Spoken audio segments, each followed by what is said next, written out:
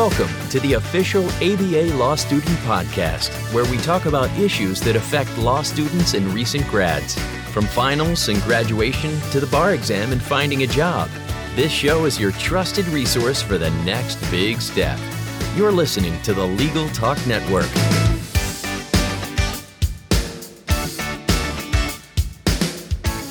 Hello and welcome to another edition of the ABA Law Student Podcast here on Legal Talk Network. I'm Chris Morgan, Governor of the ABA Law Student Division's 12th Circuit and a 3L at the Gonzaga University School of Law in Spokane, Washington. Our show today is sponsored by the American Bar Association's Law Student Division, and in this monthly podcast, we cover topics of interest to you, law students and recent grads. We hope this show is a trusted resource for all of our listeners. For this show, Linda Klein, president of the American Bar Association, joins us. Linda earned her JD at Washington and Lee Law School in Virginia and is the senior managing shareholder at Baker Donelson. She's listed in Best Lawyers in America, Who's Who in America, and Chambers USA. She's also regularly named to Super Lawyers Top 100 in Georgia. Hey, Linda, thanks for joining us today on the show to talk a little bit about the Public Service Loan Forgiveness Program and kind of some of the things that have come up with that the last several months. I'm glad to be here, and I'm very interested in talking about this topic today and sharing with all the law students in America. Great. So it might be best to start with a little bit of background about Public Service Loan Forgiveness and how the program was enacted back in 2007. Interestingly, the ABA has been a champion of public service loan forgiveness from the time it was conceived, and that was in probably about 2004. And the ABA worked with Congress over several years, and then it was signed into law by the second President Bush, George W. Bush, in October of 2007. And the purpose was to provide incentives for graduates, and it's not just law schools, for graduates to pursue full-time public service careers by giving them a forgiveness of their student loan debt balance if they made timely loan payments for 10 years while they were working in public service jobs. And the formula for what they would be paying back is roughly 10% of their income, and they measured that monthly. So the program defines public service jobs as those providing public interest law services, public education, public service for people with disabilities, public service for the elderly. Those are just some examples. And there's an estimate from the Congressional Budget Office that said that there could be as many as 432,000 borrowers on student loans that could be involved with the program. Of course, we don't know how many will seek loan forgiveness. And of course, it's not 10 years yet. But there was a time, and the Law Student Division was deeply involved with the ABA on this, and I know I got involved in it too, where there was a discussion in Congress that public service loan forgiveness would be zeroed out in the budget. And I'm talking about last year and the year before in the Obama administration in the last Congress. And the ABA started a social media campaign, Save Loan Forgiveness, and it was hashtag loan the number 4 and forgiveness.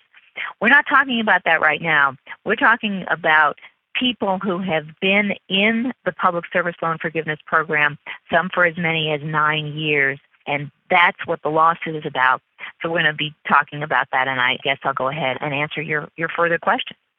All right. So again, just to kind of catch everyone up to speed, I think it was back on the 20th of December, the ABA decided to file suit against the Department of Education based on retroactive denial of people who had already been in the program. Is that correct? That's exactly right, but maybe technically I can clean up exactly the history a little bit, and I'd like to tell everybody the entire history. Okay. So, for example, there were lawyers who worked in the ABA that for several years had been getting a letter every year from the Department of Education that certified that they were eligible for public service loan forgiveness. In fact, the letters, which I believe are attached to the complaint that we filed in the federal court in Washington, say you've got this many qualifying months, and if you do this many more qualifying months, your loan balance will be forgiven at the end. And then, mysteriously last spring, they started receiving letters that said, all those letters you got in the past? We take it all back. And that was just unfair. And the ABA believes that we need to hold the Department of Education accountable for the promises it made to these lawyers that made the choice to dedicate their careers to public service. And many of these people entered into these professional careers carrying debts well into the six figures, and they didn't choose lucrative jobs. They opted for public service. So we at the ABA said that these lawyers relied on a promise that the Department of Education made to them. If you make your loan payments in full, on time, at the reduced fee while working in a public service job, then after 10 years, the remaining debt will be forgiven. And so there are 4 named plaintiffs in this lawsuit, and the Department of Education told 3 of them that they were working in these qualified jobs, they were on track for loan forgiveness, and then they did a total about-face. They pulled the rug out from under them, no warning, no logical explanation, and they were told that their years of public service counted for nothing as far as the program went, despite these previous assurances that they were qualified for the program. And this is very upsetting. These lawyers made a financial decision, a career decision. They made life decisions based on the promises of the Department of Education. And the American Bar Association believes that the Department of Education must be held responsible and they must honor these promises. I want to assure everyone that the lawsuit was not just filed on a whim. The ABA tried to engage with the Department of Education over several months. There were meetings at the Department of Education. I attended a meeting at the Department of Education with the executive director of the American Bar Association, with the president-elect of the American Bar Association. In fact, even with the lawyer from our ABA Government Affairs Office that was involved in the years before public service loan forgiveness even became a law.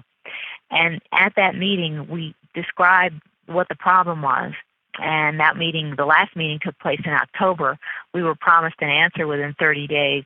On December 1, a letter was drafted that we got soon thereafter that said that they were not going to change their mind. And that's why on December 20th, we filed this lawsuit. I'd like to, while I'm talking about the lawsuit, to thank the law firm of Ropes and Gray. They are working as pro bono counsel to the ABA and the named plaintiffs in the lawsuit. That's great. So, yeah, I was going to get to that. It sounds like based on the complaint, the ABA did reach out to the Department of Education and kind of try and talk through it with them and see where they were at. Is it just the start of the department tightening up on individuals in the program, or are they wanting to limit the definition of service just for the fact that they don't want to pay out the money at the end of the term? Or is there some other explanation? Well, I guess we wish we knew. One of the plaintiffs, and this is detailed in the lawsuit, one of the named plaintiffs filed a Freedom of Information Act request and said, tell us why you did this. And the department told her that there were 200 pages of responsive documents, and they sent her 198 blank pages. They redacted 198 pages. So we don't know. They claim that they were redacted because this was part of the deliberative process. But the deliberative process is over once they've made a decision. So we don't know. We wish we did know, but we don't know what was behind the department's thoughts here. Are there particular types of organizations that we think are going to be affected by the Department of Education's change in policy? Is it specifically 501c6 organizations, or have they given any indication to your knowledge of how they plan to limit this definition moving forward? Well, they haven't, except that the ABA is a 501c6. The ABA is a nonprofit, nonpartisan organization dedicated to public interest law services. It meets the criteria that was set out by the Department of Education to qualify as a lawyer for public service loan forgiveness. It meets the definitions in the statute. And then suddenly, without explanation, the ABA was told that it did not qualify. But there are many nonprofit organizations, in addition to the ABA, that continue to struggle to attract and retain talented and committed professionals, and this is of great concern. But if the department wanted to change the rules, there's a process, there's a public process that would be used to change the rules. And then there would be a comment period, and none of that happened. Will there be any delay, do you think, in the suit moving forward as this new administration has yet to confirm a new head of the Department of Education?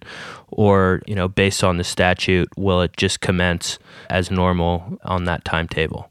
As far as I know, no one from the administration in any way has contacted the lawyers at Ropes and Gray or the American Bar Association to ask for any type of extension. The federal government has 60 days to answer a complaint, and we're not yet there as of the recording of this podcast.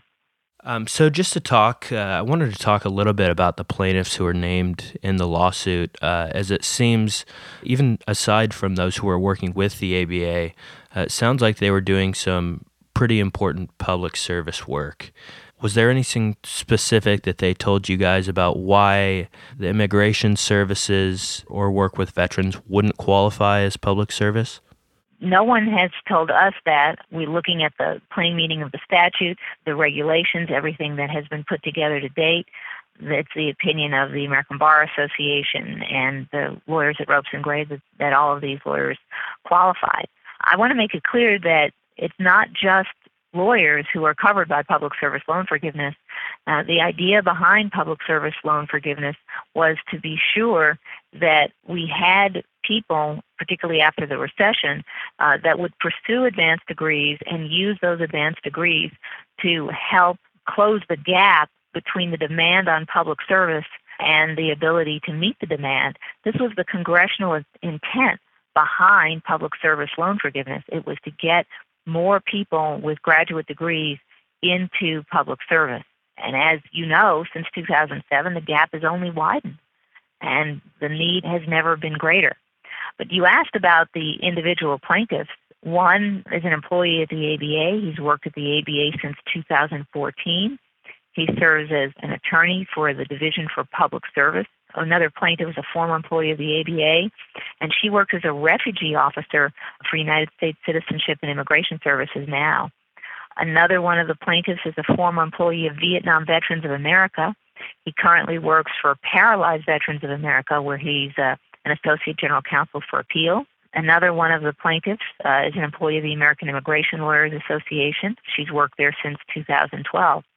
So it's just unfair for the Department of Education to change its mind retroactively and refuse to honor an obligation and a commitment to all of these professionals that have been following the rules, some for possibly 9 years, and here it is on the eve of the first times that loans would need to be forgiven, to just pull the rug out.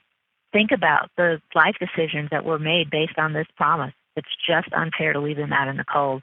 Think about the years of education and how costly they were for these people to get the degrees that they have, and how dedicated they've been to a life of public service where they're not making the kind of money they could in the private sector, but they're doing such an enormous job for the public, and one that Congress wanted them to do by passing this law.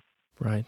Can you talk a little bit more about how difficult this policy now makes it on retention and for hiring and retaining these employees who want to work in public service, who many of them went to law school for the purpose of engaging in public service after law school? It seems a lot of students, at least that I know, went to law school knowing about the public service loan forgiveness program and even took out loans to get into law school or to finance law school under the knowledge that they would be able to repay them down the road. What effect does that have, first on legal education and then on hiring and retaining public service employees out in the real world of practice? The students that you mentioned, the ones who went to law school to become public service lawyers, the ones who went to law school knowing about public service loan forgiveness and hoping that they could be part of it, you are the lawyers that the American Bar Association is fighting for, because we agree that it is disgraceful to make a promise and then take it away. And that's exactly the problem, and you put your finger right on it.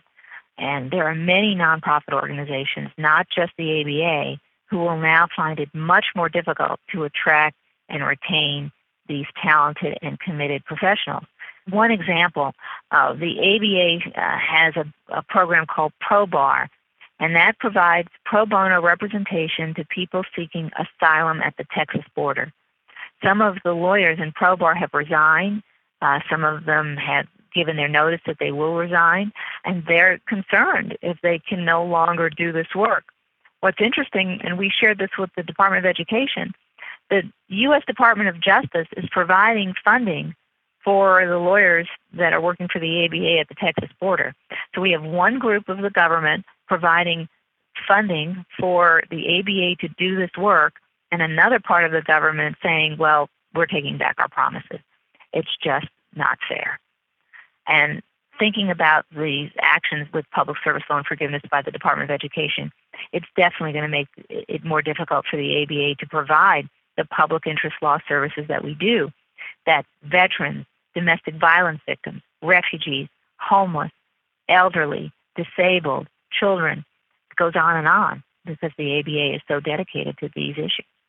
Okay, Linda. Well, thanks again for coming on and talking with us. This is a huge issue that I know us at the Law Student Division have been keeping an eye on, have been working on, as you know, for a long time. And I know from us and for a lot of the law students out there, really appreciate the support and the diligence with which the ABA has been approaching this issue the last several months.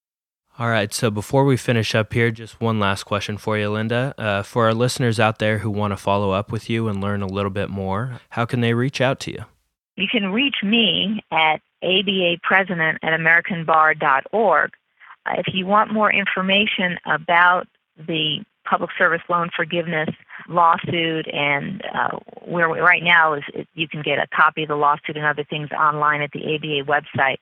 We're going to have to put the link, because it's too long to say it, in the notes that go with this podcast. This way everybody can get to the information that they need. But I'd like to say one more thing. If you're a law student and you're interested in public service jobs, there are other programs likely besides public service loan forgiveness. The ABA is going to continue to fight for public service loan forgiveness. We intend to win, but you need to be very aware that the public service loan forgiveness program is part of discussions in Congress about how far it might go forward. And for those of you who are already part of the public service loan forgiveness program, it's part of this litigation. So you need to be very careful. You need to do all of your homework. Thanks again, Linda, for joining us. Looking forward to seeing you down at ABA Midyear in Miami. We're looking forward to seeing everyone at the ABA Midyear meeting in Miami, and it will be starting February 2nd and go through February 6th. So we're looking for better weather than there is in Spokane today, that's for sure.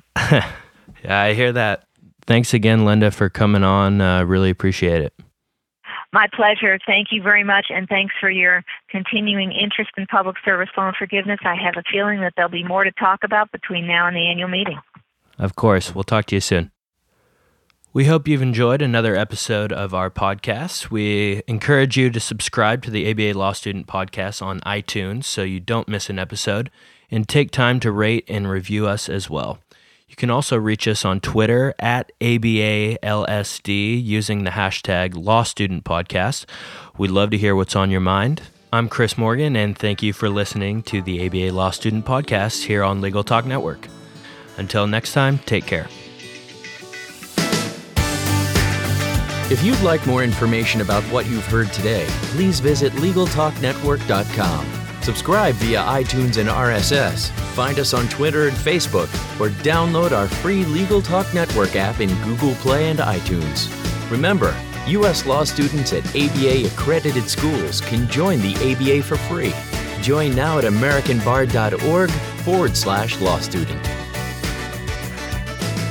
The views expressed by the participants of this program are their own and do not represent the views of, nor are they endorsed by, Legal Talk Network, its officers, directors, employees, agents, representatives, shareholders, and subsidiaries. None of the content should be considered legal advice. As always, consult a lawyer.